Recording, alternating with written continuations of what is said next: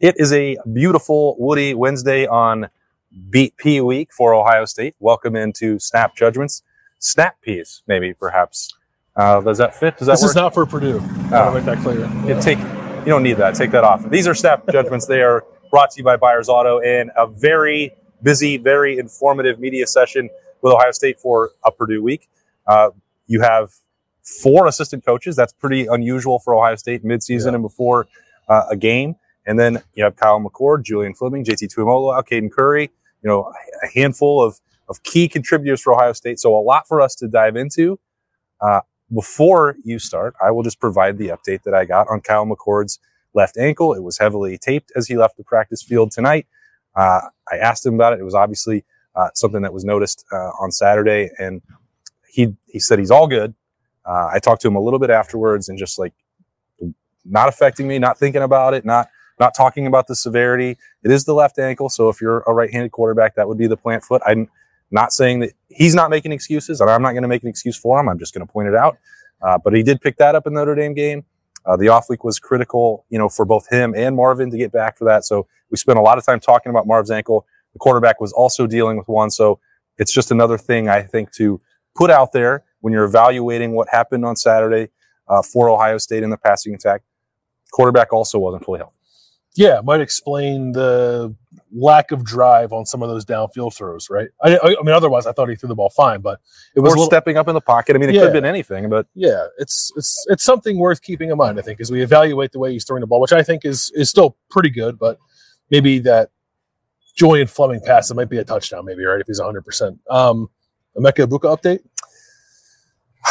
There isn't really one. Yes, asked Brian Hartline, and literally a handful of players were asked about it.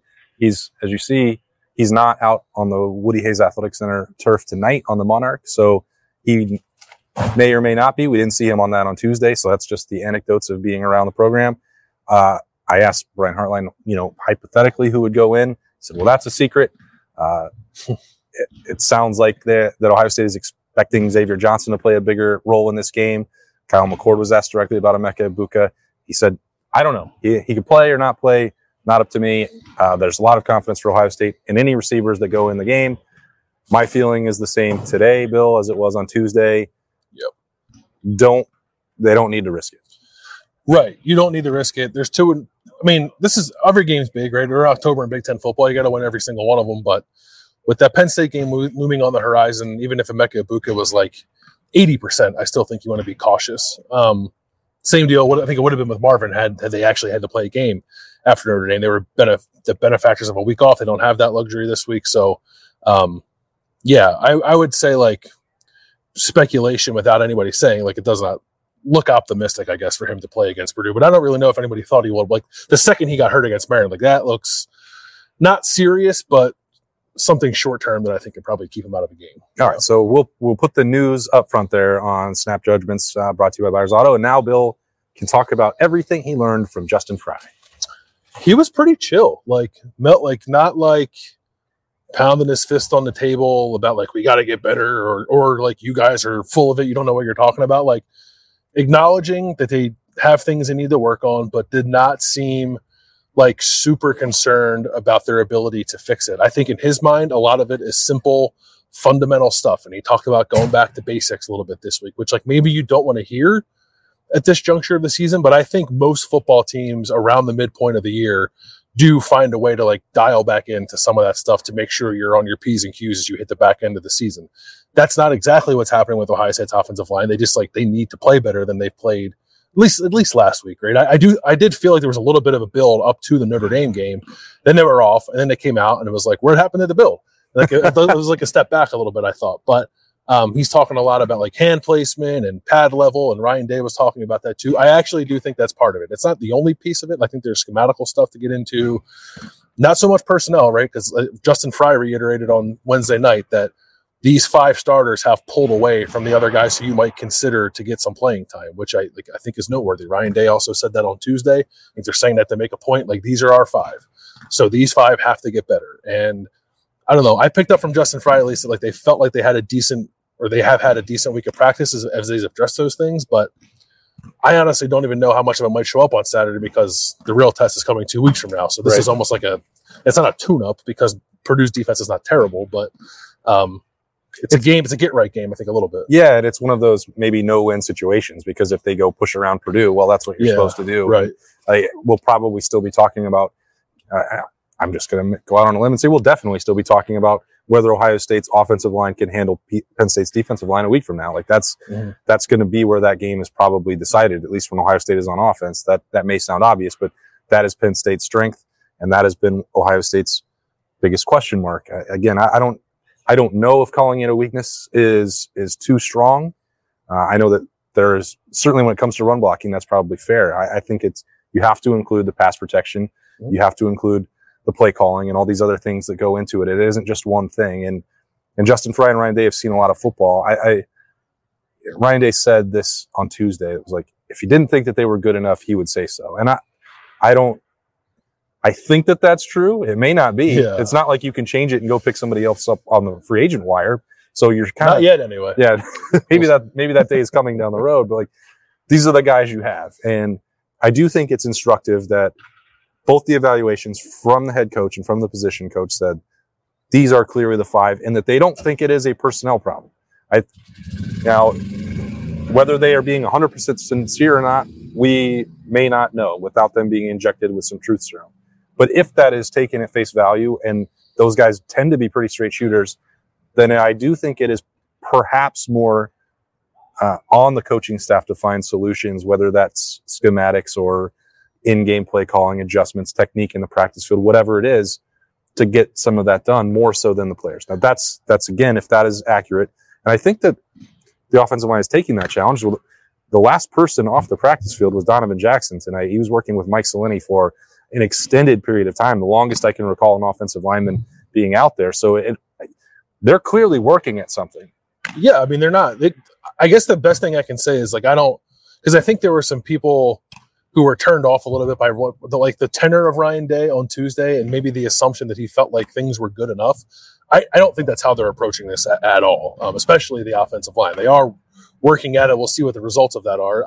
There was enough scheme talk / ownership on the part of Ryan Day and then more of that from Justin Frye tonight talking about specifically the stretch play and the wide zone stuff that I think maybe they might tweak that a little bit. Now, I don't think that means they're going to go away from it completely. They might change the way they run it, the personnel groups they run it out of. Like Justin Frye said, all that's on the table.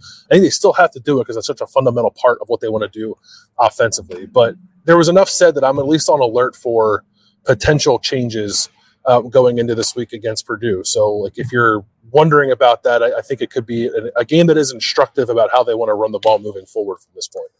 I thought it was amusing because Brian Hartline was asked in a couple different ways, maybe you should just throw it 10 more times a game. Would that help set up the running game? And he was like, you could tell that part of him is that sounds really awesome.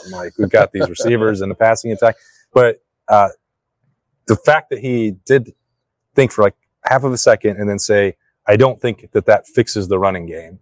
And then he gave a really detailed explanation why that, the running game needs reps. They need taking 10 away and just putting on the passing attack may put a different strain on that. May make Ohio State easier to defend. That part seems difficult to comprehend because I don't think anyone can defend Ohio State's passing attack. But they have a lot of reasons why they continue to keep plugging along with the running game. And it does go back to what Ryan Day said on Tuesday, that if they are over-reliant on the passing attack, they feel like they become too one-dimensional and potentially easier to stop. And they do not want that. I thought Kyle McCord said something interesting, too, that is probably not talked about as we dissect the run game. What's wrong? Why aren't they more efficient? I think part of it is the situations that they're in, and Kyle McCord sort of owns I have a part in this. I need to be better throwing the football on first down so that we are in more advantageous running situations and we're not running on 2nd and 10 just trying to get 4 yards so that we're more third and manageable. So it's not merely running the ball. Just like the running conversation is not merely an offensive line conversation. I think there is a piece that's part of the running backs. There's a piece that's part of the tight ends. There's a piece that's part of the play calling and the scheme. It's not one thing. And the totality of the offense comes into play too. They do go hand in hand and complement each other. Can you do one without the other? Yeah, you can probably throw the ball effectively if you're Ohio State without a tremendous run game. But I don't know if you can run the ball the way they want to run the ball if you're not better on early downs throwing it, especially in the first half of that game, right? Like I don't know if did they complete a pass on a first down in the first half. Maybe 2 drives they did, and the other drives they did not. And that's where the drives kind of got off schedule. Sure. Ryan Day likes to run the ball on second and long a lot, I think, just to get something. Yep. So Kyle McCord was like, I have to be better in those situations too to help the run game out. So like it's a total effort to try to get this fixed. All right, let's talk about not the run game. What else did you learn? What else did I learn? Caden Curry wants the football. He's going to chase it down whether he's on offense or defense. He's got to have it. Yeah. I don't throw the ball to Caden Curry. As much as I would love to see it, that feels like overthinking. As they try to figure out like short yardage. What have we said? You're getting too creative. You don't have to do that. Yeah. The fact that like Caden Curry was out here, like Kyle McCord was talking him up. I think like Julian Fleming was asked about him. Like it does feel to me like there is a role building for Caden Curry on both sides of the ball. Apparently, I think it's more important on the defensive side of the ball, just the spark that he can give them. Kyle McCord talked about Caden Curry's relentless motor, and it's interesting to hear that from the perspective of a quarterback. Like he notices that, so you would think opposing quarterbacks notice that, right? And it's just like a little extra thing that I think Ohio State's defense can throw at teams as they try to get a little more disruptive behind the line of scrimmage. I thought they were last week, right? They bothered Talia Tagovailoa last week. I think they can do it again this week against Purdue, and a offensive line that's going to be working in a new starter at right tackle and a quarterback who got sacked 6 times last week against Iowa. I think there's opportunities there too. So it's nice to see it happening on the field, and it's good to hear from people in this building, both on the offensive and defensive side of the ball, that they're noticing the jolt that Caden Curry is giving them. Yeah, if they're thinking about finding 3 or 4 extra snaps per game for Caden Curry, I recommend doing it at defensive end. That would be what I would like to see. Yeah. That seems pretty effective. The plays that I can't get out of my mind in Buckeye Q, you'll see that on Thursday with Zach Bourne. It was the Lathan Ransom interception with a 3-man pass rush with JT, Tyleik Williams. Want to jump in? And Caden Curry on the edge. What do you guys think with the Ryan Day just wants to know what we think of the run game. Come do it. Come ask us a question right now. All right, he's burning the midnight oil. Owl? Owl. That poor owl. That's too bad. That's what that sound was. There's outside. dead owls everywhere. That's how you get solutions to fix the running game, apparently. Wow, that was weird. Yeah, still in the facility late on a Wednesday night. Ryan Day working to get that stuff fixed. And he said he wanted to interview us, but then he walked away. So I guess he didn't mean that. Yeah. Maybe next week. Yeah, anyway, 3-man rush, no extra blitz pressure, dropping 8. And so Caden Curry and JT Tuimoloau are both seeing 2 blockers, and both of them win those matchups. That's the stuff that has to happen. The guy in that middle, Larry Johnson talked about Tyleik Williams being able to handle 50, 60 snaps per game, and even working through that knee injury and some of the process for doing that. Like, there's no way that anybody was projecting this was going to happen in August. Certainly not after the first practice. And I've said it before, and I'll say it again. He's one of the biggest surprises and best surprises for Ohio State with the way he's performed and taken on that workload. So, you have to give Larry Johnson, or I will. If I've talked about the rotation, he was asked about playing the starters more and the thought process behind him and that adjustment. Like, he was really, I think forthright about that in the Notre Dame game, he said they had 25 snaps in the first half. Like, that's not enough. You need to get to that full workload. And that he wanted in the second half to rotate. That's his inclination. That's his approach. That's his philosophy. And it always has been. And he said, he asked Jack Sawyer, he asked JT Tuimoloau, asked those guys, are you still fresh? And they said yes. And he said, thank God I listened. Because JT makes a play on the final drive. Tyleik Williams makes a play on the final drive. Like, that is a change for him. So we've talked a lot about Jim Knowles being willing to adjust. Larry Johnson is doing that as well. And you have no choice. You just tip your hat because these guys are finding solutions.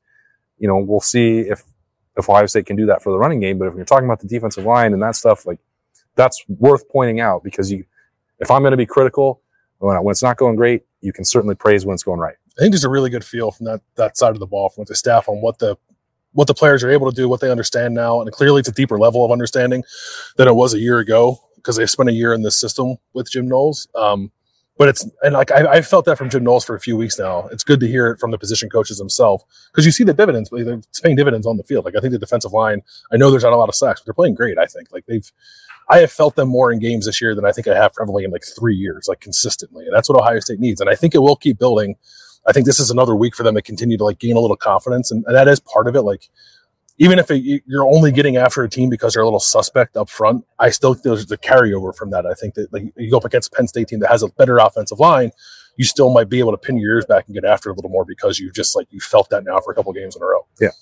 All right. So that opportunity is coming Saturday at noon for Ohio State at Purdue, the midway point of the season, believe it or not.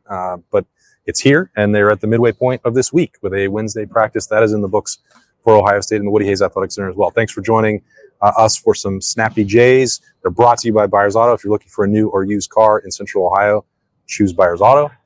That is Bill Landis. I'm Austin Ward. Thanks so much for joining us. We will talk to you later.